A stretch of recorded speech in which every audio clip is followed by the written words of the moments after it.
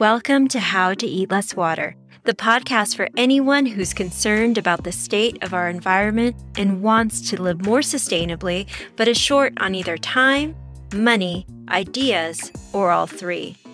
I'm your host, Florencia Ramirez, author of the award-winning book Eat Less Water and a kitchen activist. Every Monday and Wednesday, I share bite-sized action steps anyone can implement in their kitchen. Why the kitchen? The average person eats between 500 to 1,300 gallons of virtual water every day. Our food is the best place to turn our hope for a better environment into action.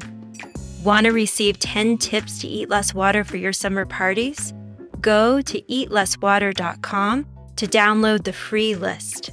Now, let's dig in and grow well-being together. Welcome to the How to Eat Less Water podcast. I'm your host, Florencia Ramirez. Over the weekend, my friend and a friend to many, Carmen Ramirez, who was a longtime activist, was struck and killed by a vehicle as she stepped off the curb into the crosswalk. She was on her way to listen to music at the summer concert in downtown Oxnard. The news traveled fast. Phone call, text message, outpouring on Facebook for Supervisor Carmen Ramirez. She was the first Latina to be elected to the Ventura County Board of Supervisors just 2 years ago. Ventura County is a county comprised of just under 1 million people.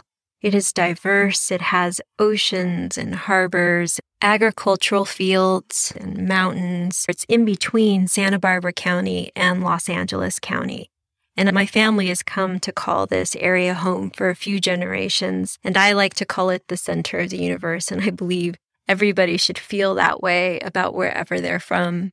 I, like thousands of others over the weekend, was in utter disbelief when I received the call that she had died so suddenly and tragically. The shock quickly turned into a deep grief, the kind that makes you curl up in a ball and cry until your head aches. Each community has their version of a Carmen Ramirez, at least the lucky ones. Those people who are integrous, compassionate, see the humanity in all folks, regardless if you agree with their position or not, have no ulterior motive for running for public office except for serving the people and the land. And that's what made Carmen stand out to me, is she served the people as passionately and as vigorously as she did the shoreline. She was instrumental in defeating the construction of a natural gas pipeline.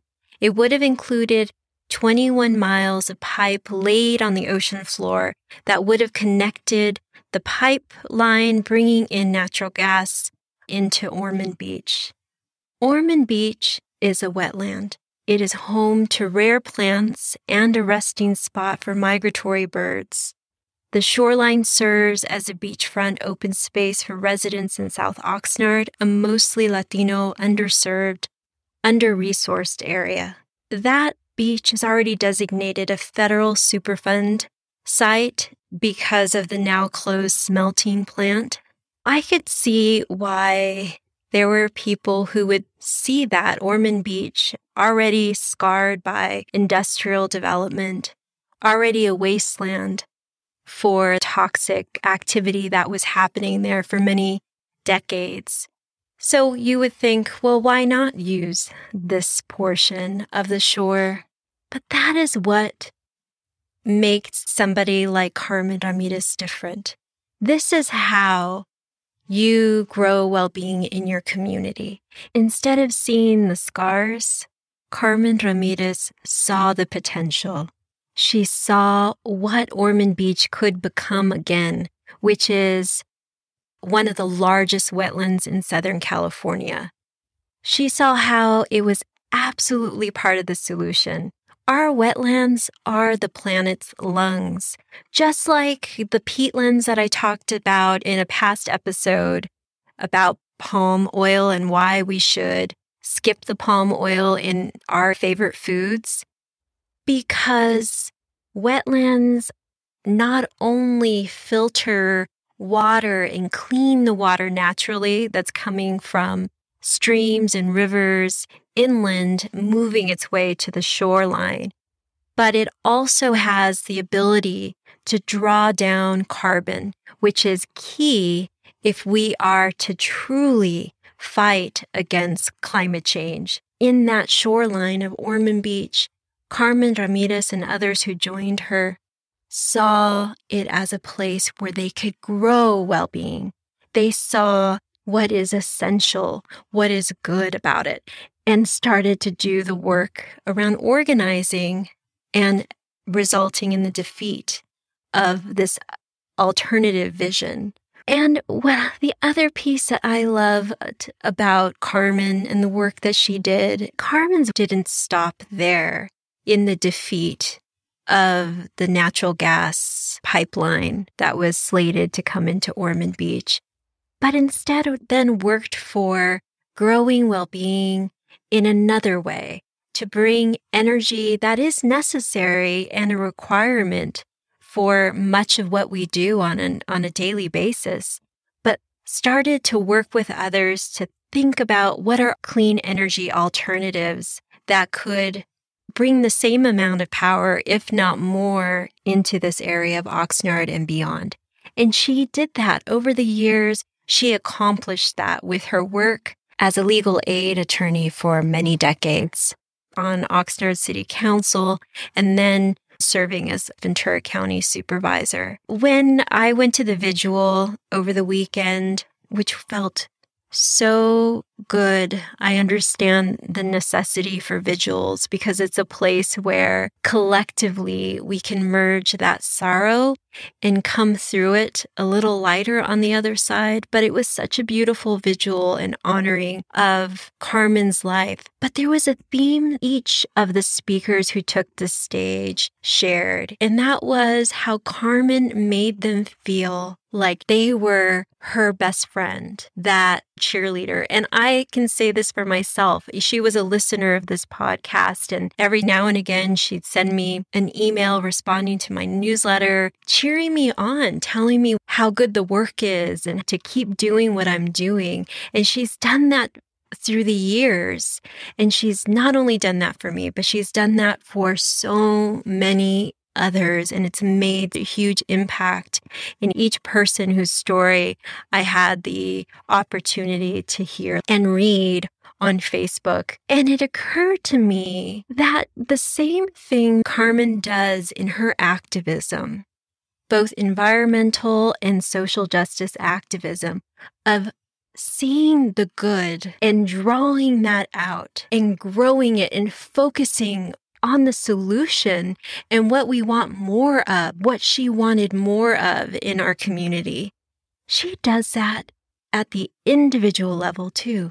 She did that with each person. It makes me sad to say did, but she did that with everybody. She did it with everybody. She would see if you were working something out, if you were working on something, she was the first to cheer you on, to draw it out, to grow it bigger. She just did it naturally.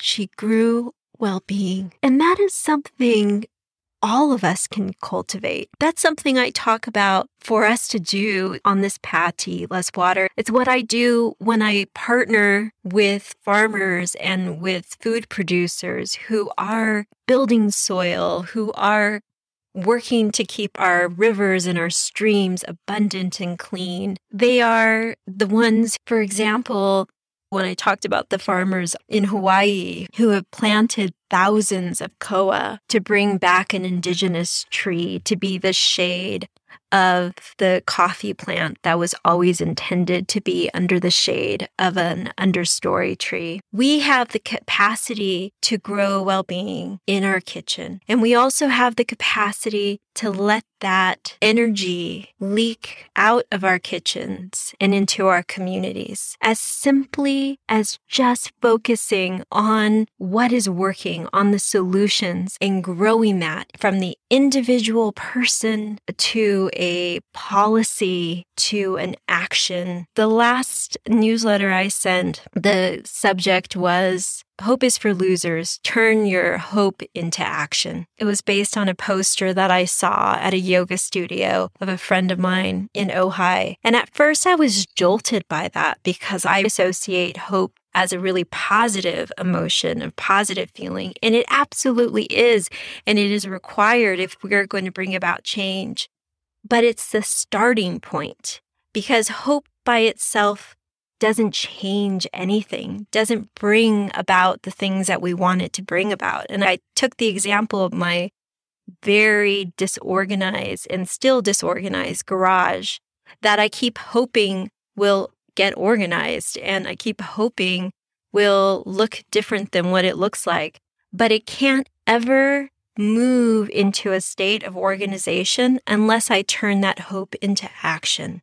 And that is what people who are activists, whether it's in your homes or it leaks out into your communities the way it has for Carmen Ramirez, who as a woman of 73 spent decades of her life growing well-being in this community. And I want to just end with a story that I read. Somebody had posted on Facebook about her. Carmen, as a little girl, had grown up in Pico Rivera area of LA. And at that time, when she was a young girl, the beaches were not inclusive of people of color. The swimming pools were white only for most days, except for one day when they would open it up to both black and brown kids the day before the pool was cleaned. For her family, the shoreline, the beach she would go to, was a beach without an ocean. It was in East Los Angeles on the LA River. It was a wetland. And she would stand on that shore and she would wish to go to the beach. She had never seen the beach. That was 20 miles away. And her mother didn't drive. And she would daydream about walking along the river for those 20 miles so that she could come to the beach. Eventually, she moved to Oxnard, which is a beachside community, and became the protector of our shoreline. It also reminded me of a quote by author Zora Neale Hurston, and she wrote, "All water is off on a journey unless it's in the sea and it's homesick and bound to make its way home someday." Each of us are drops of water, aren't we? The fact that we're disconnected from each other is an illusion because we are of the same substance.